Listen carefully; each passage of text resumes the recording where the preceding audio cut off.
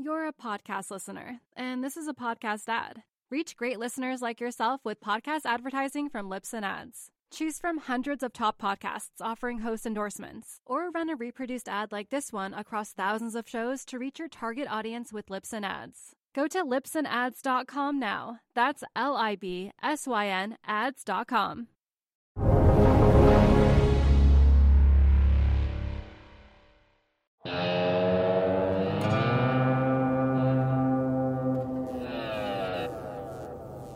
Asian stocks sold off this morning, with the Nikkei and Hang Seng index down over 2%, while in the US, the Dow posted modest gains, with the Nasdaq encountering heavy selling pressure that exacerbated till the closing bell, ending down just over 2%.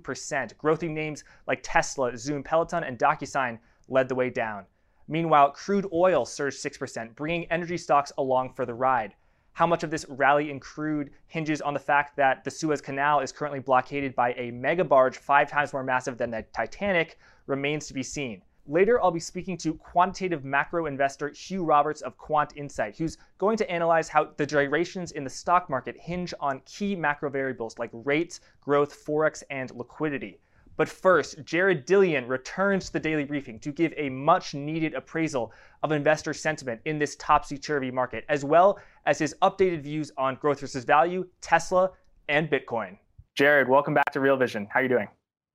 I'm doing good. Thanks for having me. It's great to be here again.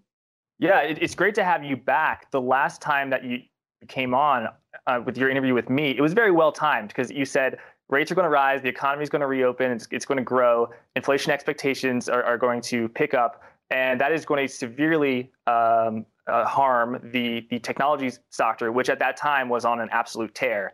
And Jared, since our interview about, let's say, a month and a half ago, that really has come to a T. So I'm glad that you're here to explain what you see going forward. Has the rotation from growth into value gone too far? What are you thinking of that at this juncture?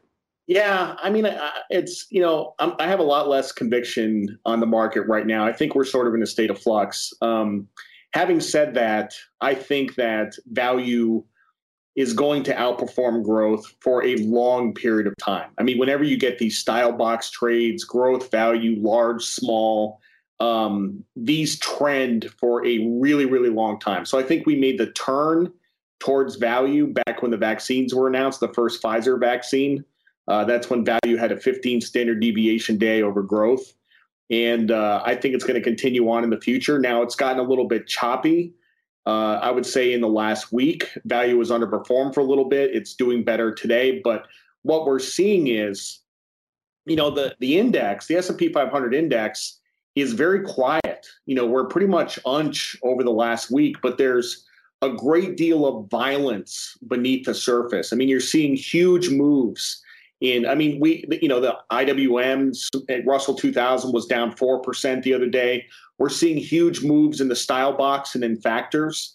And when I think about this from a historical context, I was in the business during the dot-com bubble, and we had that same sort of violence with factors, although we weren't calling them factors back then. We didn't really have the vocabulary to describe this.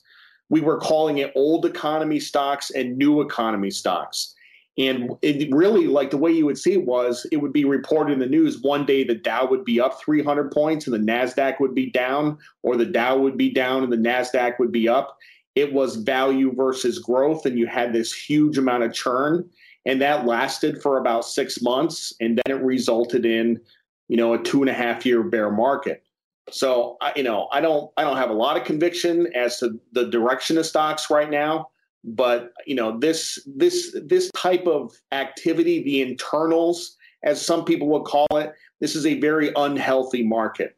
And why is it unhealthy, Jared? Because when I look at the inter-asset correlations, it's quite easy to predict if the Nasdaq has a huge sell-off, it's likely that rates rose in that day. And that reminds me of what you said about during the dot-com bubble, how Dow is having its day, Nasdaq's having its day, and you have this switch off, this sort of they're handing the baton back to each other day after day. I think in your in your newsletter, the Daily Dirt Nap, you call it the blob. Can you explain what is the blob? How are you seeing it, and why is it, as you say, unhealthy? Well, let's start with the unhealthy part. I mean, the reason it's unhealthy is that all of this is being driven by the rates market. Okay. And this is a very bad thing. The stock market has finally figured out that rates rising it's bad for a bunch of reasons. I mean, it's bad because it acts as a brake on the economy, but it's bad because we have so much debt that it actually threatens our solvency. Now, the corporate finance textbooks would say that the tech stocks go down when rates go up because they're the longest duration assets. They don't pay any dividends. It's all just terminal value. So when you discount that to the present, it basically they're super long duration. So that's what's going on with that. But what was the other question you asked me? You asked that they're unhealthy or. Yeah. And what does it mean? And what the blob? Yeah, I mean, I've called this the blob for like the last 20 years. I mean, this is hard from a portfolio construction standpoint. And typically, when I construct a portfolio, not only am I diversified, in stocks or across asset classes, but I'm diversified across factors. Because if you pile into one factor, then you just have a huge amount of volatility and you don't have that diversification. And the interesting thing is that really for the first time in my career, I have made a directional bet on one factor. The whole portfolio is value. I've made a bet on value. And now I'm getting caught in this churn up and down with these factor rotations. And it's a bit unnerving, but over the long term, like I said, over 3 to 5 years, I believe that value stocks are going to outperform a lot. Yeah, Jared, as you were talking about the factors, I was scratching my head because I was thinking, Jared, I've seen what you've written about in your portfolio, and it seems like you are very leveraged in these reopening names, Delta, commercial real estate, and as well as an overlay of a short technology, short growth. So I want to get into value and how it plays with the reopening. I think they are largely aligned, but tell me about the reopening and the pickup in growth, because I understand, Jared, that you were in Miami and you recently, and you witnessed firsthand the true extent of the reopening, the excitement with which people were going out and partying. What can you tell me about that? Yeah, I mean, I was just in Miami Beach. I mean, so if you saw all the reports of what was going on down there and how crazy it was, I go to Miami a couple of times a year, 2 or 3 times a year, and this was the craziest I'd ever seen it. It was absolutely nuts. I went to a nightclub for 2 nights. It was packed both nights, and the ticket prices are higher than they ever have been. People are throwing money at each other. It is a food fight. I mean, this economy is hot. We are no longer in recession. The recession is over. And from the point of the stock market, the pandemic is over. The stock market is not responding to the pandemic. It's not responding to lockdowns. It's not responding to deaths or infection rates. It doesn't care anymore. The stock market has moved on. The only thing the stock market cares right now is rates. It's all it cares about.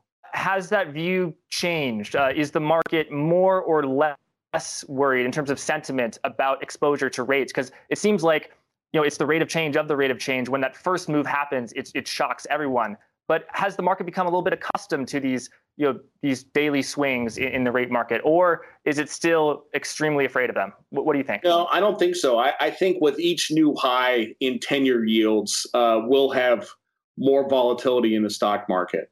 And I do expect rates to go higher, slowly, incrementally. One of the things I want to talk about is just the sheer amount of supply that's getting dumped on the bond market. If you go back a few weeks ago, we had that 7-year auction that was just a complete disaster. And, the market just totally gagged. Then, we had a 20-year bond auction that went pretty well.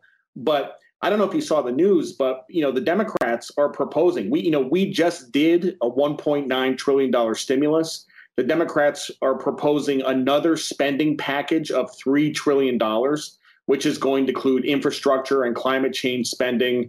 And it's also going to include tax hikes. $3 trillion plus $1.9 trillion is $4.9 trillion in the span of 3 months. Just for reference, we take in $3.5 trillion a year. At this rate, we could have a deficit of $10 trillion this year. This is more spending in 3 months than we did in all of World War II, and that's adjusted for today's dollars. We are spending more in just a couple of months than we spent in World War II. So when you ask me which way rates are going, the amount of supply that we are going to be dumping on the bond market, I don't know where the buyers are going to come from. Now, I talked about this, back in 2008, because in 2009, 2010, we were running deficits of 1.8 trillion. And back then I was saying, who is going to buy these bonds? Now, people stepped up to buy the bonds. In fact, the bid to cover on those auctions was very good, but that was because the stock market was crashing and bonds were the safe alternative. It's different this time. So foreign buyers of U.S. Treasuries are down to about 29%. So really the only marginal buyer here is the Fed, and you can draw your own conclusions from that. You're a podcast listener, and this is a podcast ad. Reach great listeners like yourself with podcast advertising from Libsyn Ads. Choose from hundreds of top podcasts offering host endorsements, or run a reproduced ad like this one across thousands of shows to reach your target audience with Libsyn Ads. Go to libsynads.com now. That's LIBSYN ads.com. Yeah, so from what you said, it sounds like there's really no other conclusion other than rates will rise. How are you eyeing some of the different sectors? The reflation names, the reflation sectors, materials, industrials, airlines, they have the same exposure to that reopening, and they are generally value names, but they have different sensitivities. Tell us about some of the ones that you particularly like. Let's start with the airlines. Yeah, look, I'm not a great stock picker. I don't do a lot in the way of fundamentals. I pick stocks thematically. And, when you're talking about the airlines, just from as an anecdote, I flew down to Miami in January. And this was back when the pandemic was in full force. And I was able to buy a first-class ticket for $480. In March, just a couple days ago, I flew to Miami. I was able to buy a coach ticket for $700. So going from buying a first-class ticket for $480 to a coach ticket for $700, same flight. Tickets are getting much more expensive. The demand for flights is going to outstrip supply. The airlines have parked planes in the deserts. They've furloughed pilots. They've furloughed flight attendants, and they have to bring this capacity online, and they're going to be very slow to do so. Every flight I have flown on has been full, every single one. So they are going to be earning excess profits probably for the next 12 months. Okay, so that's on the airlines. Thanks. Now can you tell me about the banks? It seems like they are a reflation name, and if yields rise, they definitely will benefit, as they have already. But what's your view on the banks? I don't have a strong view on the banks. I haven't done a lot of work in the banks. I've invested in insurance, which is kind of a similar trade. It also benefits from rising rates. And these are also cheap stocks. Insurance is some of the cheapest stocks out there. They're definitely value. You're talking about single-digit PEs, decent dividend yields. These are really some cheap stocks. And life insurance in particular, life insurance is super interesting because, that business has picked up since COVID because people were sort of faced with their own mortality and they said, wow, maybe I should buy some life insurance. So their business is picking up. And also the demographics are pretty great because now you have millennials that are reaching age 40 and they're getting to the age where they're starting to buy life insurance. And that's a big bulge in the population. So I really like these stocks, life insurance stocks, for the next, couple years. Thanks, Jared. Now, I want to ask you about a quote that you had in one of your recent newsletter. You said that conviction can be a double-edged sword. Tell me about that. How are you viewing your own conviction, and how are you viewing the conviction of other players in the market? Is there speculative excess in the markets? Do you think that if there is excess, is it going to be drained out quickly? Tell me about conviction and speculative excess. Yeah, this is a super interesting topic. Conviction is important because it determines how you size a position. If you have high conviction on a position, you typically size it bigger than if you have low conviction. But the problem is that, look, in my career, there have been a handful of times where I've had max conviction on a position and I was just wrong. Like I totally got it wrong. And the problem with having max conviction on something when you're wrong is that when it starts to move against you, you are in disbelief and you don't sell or maybe even add to the position, and the problem gets worse and worse and worse. So, I try to be pretty emotionally detached from my trading, and I also try to be not too sure about anything because you have to have an idea. Like, we don't know what we don't know. So I just try to be humble, and I figure I know just enough to be dangerous and not size anything too big. And what about the other participants in the market that you see? Do they know enough to be dangerous, perhaps to themselves? I'm thinking about sectors which were extremely frothy up until a few months ago, and perhaps still are, like SPACs, electric vehicle stocks. That as the liquidity has flown from growth into value, what's your outlook on those aspects of the market? Well, let's talk about Tesla in particular, because that's a pretty good test case. And I'm not like a Tesla bear or a Tesla bull. I really don't care. But that's a stock where you have people with max conviction in both directions. You have people with 100% conviction that it's a fraud, and you have people with 100% conviction, like Cathie Wood, that it's going to be a $3 trillion stock. Okay. And there's not a lot in between. Okay. So one of those groups of people is going to get blown up for sure.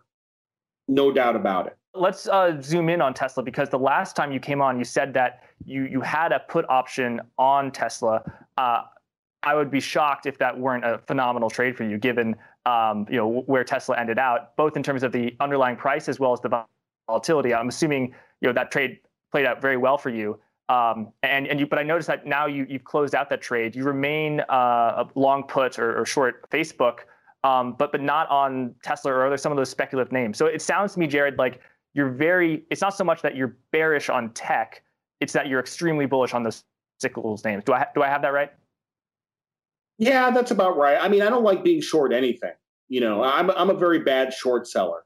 I don't like talking about the winning trades, and it wasn't a very big trade. It was a small trade, but it was a put spread in Tesla.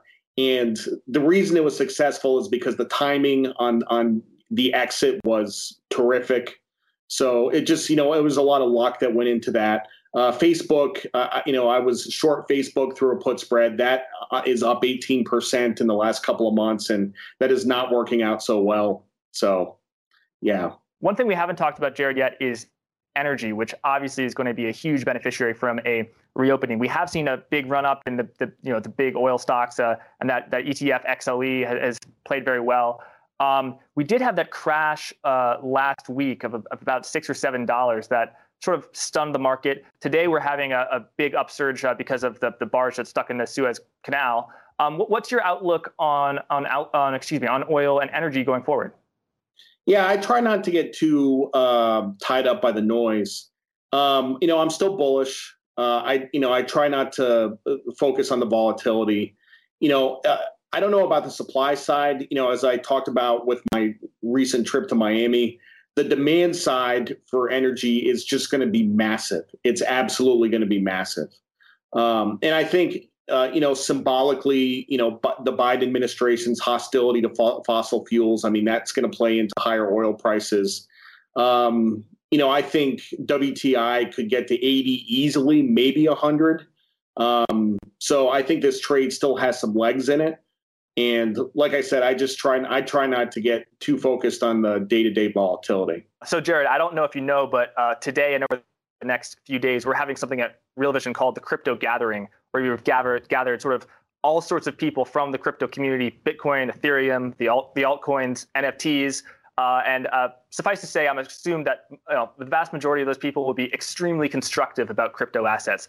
But it's my understanding, Jared, that you have a slightly different view. I know you were bullish at Bitcoin. You sold it somewhere in that 30 to 40 range a few months ago. But now I understand that you are quite bearish on Bitcoin as well as NFTs. Do I have that right? And what can you tell me about that? No, you have that wrong. Actually, I'm not. I don't have a view on Bitcoin. I'm not bullish or bearish. The part that I focus on is the sentiment aspect. Okay. And we already talked about conviction. We talked about how conviction can work in both ways. Conviction can work against you. My experience with Bitcoin. So, I was bearish on it like 2017 during the bubble. And then I got bullish on it in like 2019, bought some. And I was very public when I bought some. I said, I'm bullish on Bitcoin, and I tweeted about it and stuff like that. That was around 10,000. And then on January 6th, I sold it for 40,500. And I was public about that too. I'm very transparent. And that earned me a great deal of scorn from the Bitcoin community. You sold your Bitcoin, whatever. I think a normal human reaction, if you're a normal person, and if you see somebody make a trade that earns them 4x, I think a normal reaction is nice trade, good job, right? Like, way to go. But it's a cult, And I had thousands of people coming after me on Twitter. It blew up my mentions for days. And what's crazy about this is like, why do you care? Why do you care that like I'm just like a guy? Like, why do you care that I sold my Bitcoin? Why is this news? You know what I mean? So what the interesting part about that is that I was in the call and I didn't really realize it was a cult. And then I left the call and then I was like, holy shit, this is a cult. So just that behavior is like, so people ask me like, are you going to get back in? I'm like, I'm a trader. Like if it gets down to an attractive level, then maybe, but not here. That's so interesting. Thanks for correcting me, by the way, about your views. I know what you mean about, let's say you have a good trade and I'm happy for you. Sure, that's a great trade. And then there's another level of you own Exxon, I own Exxon. Exxon goes from 20 to 40. I'm happy for the both of us. And if you sell it, like I don't care. I'm like I'm bullish Exxon. Give me the Exxon, yeah. But it is you do have that phenomenon where you sort of betrayed the movement if you sell. Yeah. Okay. So that's Bitcoin. Now I understand. I was reading your paper. You've got some views on NFTs, non-fungible tokens. What can you tell me about that? I think that's from a sentiment standpoint. I think that's. I mean, look, like some people would say that they'd say you don't get it, Dillian. You don't understand. Okay, I'm like, what don't I understand? I have the Beeple JPEG. I have it on my computer, right? If I wanted to print it out and put it on my wall, I would have it. So somebody paid $69 million for bragging rights. That's what they're paying for. They're paying for bragging rights to say that they have the original copy. I don't get any utility from that. So what I think this is it's a lot of crypto guys that have made millions of dollars and they don't want to turn it into fiat because that would be betraying the movement. So they're recycling it into other digital assets at inflated prices. Now, the interesting thing about NFTs is it's, I think that it could be a very important innovation. And one of the things that I'm focused on as a musician is the decline of the music industry because of file sharing, right? The fact that we can't control distribution of music files. If this is a possible solution to something like this and to establish copyrights on digital assets, I think it's a very cool innovation. But right now, I mean, it's just a sign of a bubble. You're a podcast listener, and this is a podcast ad. Reach great listeners like yourself with podcast advertising from Libsyn Ads. Choose from hundreds of top podcasts offering host endorsements, or run a reproduced ad like this one across thousands of shows to reach your target audience with Libsyn Ads. Go to libsynads.com now. That's LIBSYN ads.com. Thanks for sharing that, Jared. As we reach to a close, I just want to say it's been great catching up with you and hearing your views. A lot of people know where to find you on Twitter, the Daily Dirt Nap, but that as someone involved as a trader, as a newsletter writer in the finance world, perhaps fewer people are familiar with you as a musician. as you mentioned. So I just want to say, your SoundCloud is Stochastic, correct? Yep, that's right. Yep. Yeah, great. So people can check you out there. Well, Jared, thanks so much for sharing your views. Jack, thanks for having me. It was lots of fun as usual. Great. Look forward to talking to you soon. I hope you enjoyed hearing Jared's evaluation of market sentiment and where the different players are positioned. Now I want to turn to a more quantitative approach. I'm going to be speaking to Hugh Roberts of Quant Insights, who's got a sense of the key macro drivers that are actually behind the price action that we see every day. Here's my conversation with Hugh Roberts. Now I have the pleasure to be joined by Hugh Roberts, the Director of Analytics at Quant Insights. Hugh, how are you doing? Welcome to Real Vision. Hi, Jack. I'm good, thank you. Yourself? I'm doing well. So, Hugh, over the past few months, we've seen as rates have risen, they've really taken technology stocks down, stocks that have, let's say, a long duration cash flow model down. That's been the narrative, at least, that inflation and accordingly rising rates are kryptonite to tech stocks. And there's no more index that's more evocative of that than the NASDAQ 100. But Hugh, you at Quant Insight, you have a model that I think is so helpful for people who actually want to understand and really get a peek behind the curtain of what's really driving the model. So, we've got a pie chart here.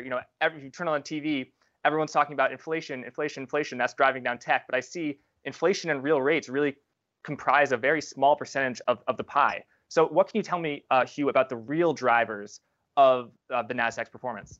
Exactly that. We're very conscious here at Quant Insight that markets tend to latch on to a narrative, and sometimes that subjective narrative is correct. But what we like to do is use a proprietary version of principal component analysis, which is a statistical technique that gives you the independent pattern of associations between various macro factors and an asset class. So here we look at the NASDAQ, and we can show the key drivers at any point in time for any particular equity index. And the first thing to note about the NASDAQ was that there was a factor leadership change. So equity guys are typically used to thinking about factors like growth and value and momentum. What QI does is the same, but macro factors. It's inflation, it's quantitative easing expectations, it's the strength of the dollar, things like that. And the first thing we noticed was that at the start of February was the NASDAQ became incredibly sensitive to expectations around the Fed and expectations with regard to their QE policy in particular. And on that pie chart, which you can see, that's point in time. But what we can do by clicking on any of those individual macro factors is give you the historical factor sensitivity. So people can see how sensitive something like the NASDAQ has been to these various macro drivers over the last 12 months or so. And if you scroll down on that chart, what you'll see is how sensitivity to QE has evolved over the last 12 months. What that shows is that in early February, the market was sort of humming along, but right in, let's say, February 10th or so, markets got extremely sensitive to rates or expectations that the Fed would taper their balance sheet. And even though that, with the taper tantrum, the taper never came. The Fed has not announced that it's going to cut down its purchases, but the tantrum was still there. Hugh, it's interesting that we see, the markets have calmed down. The sensitivity of the NASDAQ to Federal Reserve's quantitative easing expectations has eased up. What does that mean to you as someone who's been working in macro investing for over 2 decades? Back in February, what it meant was that we weren't seeing this pattern with any of the other major US equity indices. S&P, Russell, they weren't displaying the same degree of sensitivity. So what that meant early in February was that if we were going to get a taper or taperless tantrum, that the NASDAQ and tech stocks were going to be most vulnerable. And that's what's really unfolded over the last 6 weeks or so, that it's been tech that has suffered the most from the backup in bond yields of the spike in bond volatility. More recently, what's happened is that we've seen a sharp change in model confidence. And if you fast forward to the beginning of March, our overall model confidence measure has fallen really sharply. In fact, it's fallen out of regime. So what we try to do is capture assets that are explained by macro factors, But then there are times clearly when other factors can be more important. That could be positioning, it could be sentiment, it could be geopolitics. In the case of single stocks, it could be about micro company fundamentals. In the case of technology, it could be fears about increased regulation coming from Washington. But we've seen a really, really sharp fall in model confidence. So after the fact, the leadership and the increased sensitivity to Fed quantitative easing expectations, the next stage of the process has been a sharp fall in model confidence. That means that we're now really at the whim of non-macro factors. So we have less of a strong call on US tech right here, right now. That's really interesting. And what I love about the data set that you have is that you lay out the different factors. So for example, someone who's casually observing the markets, they might have noticed that as oil increases, oil's up for the day, tech tends to go down for the day. But you actually have a framework of saying how much, what is the exact sensitivity? The regime thing that you noticed, that macro is getting a lot less important, that's really interesting to me. So you see how sensitive things are, but then you also see how you can use that as a valuation metric. How much is the sensitivity to this one factor being valued? And I know that you've got your eye on a particular spread between, I believe, materials and industrials. And both of those are stocks that are deep reflation names of, if you believe that growth is picking up, if you believe, as so many do, that inflation and rates are picking up, these are names that you want to be in. What can you tell me about materials and industrials? Absolutely. That's one of the kind of key use cases that the QI client base get from the platform and from our data. So to your point, clearly for the last couple of months now, everyone has bought into the reflation trade. Really started after the election in November, got fresh impetus when the Democrats won in Georgia, and has got even further impetus again, I guess, with the success of the vaccination program recently. So the reopening narrative has been strong. So people will therefore be looking for, laggards and assets that have got ahead of themselves in terms of that. So if you believe now we're going to get a bit of a wobble, a bit of a risk-off period for a time being, you're looking for those assets that are rich to the reflation trade. Or if conversely you think that the rotation carries on, you want something that has lagged the macro environment and is cheap to the reopening narrative.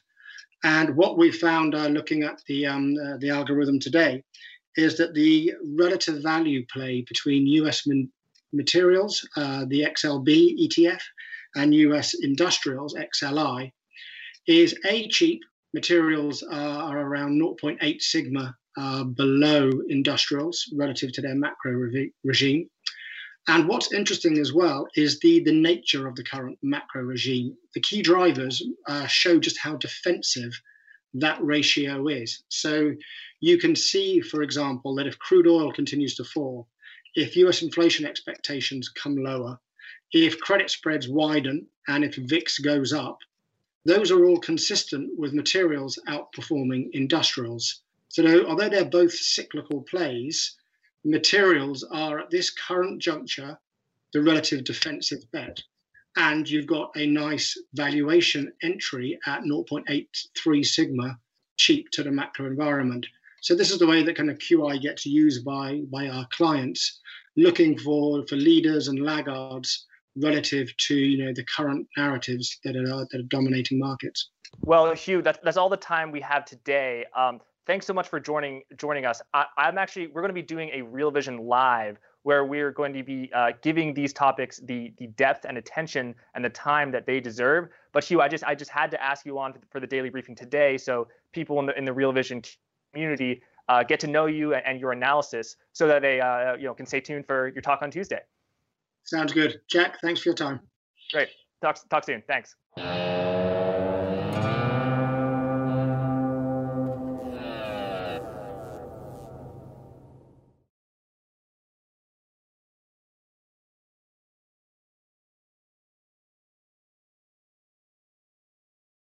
You're a podcast listener, and this is a podcast ad. Reach great listeners like yourself with podcast advertising from Libsyn Ads. Choose from hundreds of top podcasts offering host endorsements, or run a reproduced ad like this one across thousands of shows to reach your target audience with Libsyn Ads. Go to lipsonads.com now. That's LIBSYN ads.com.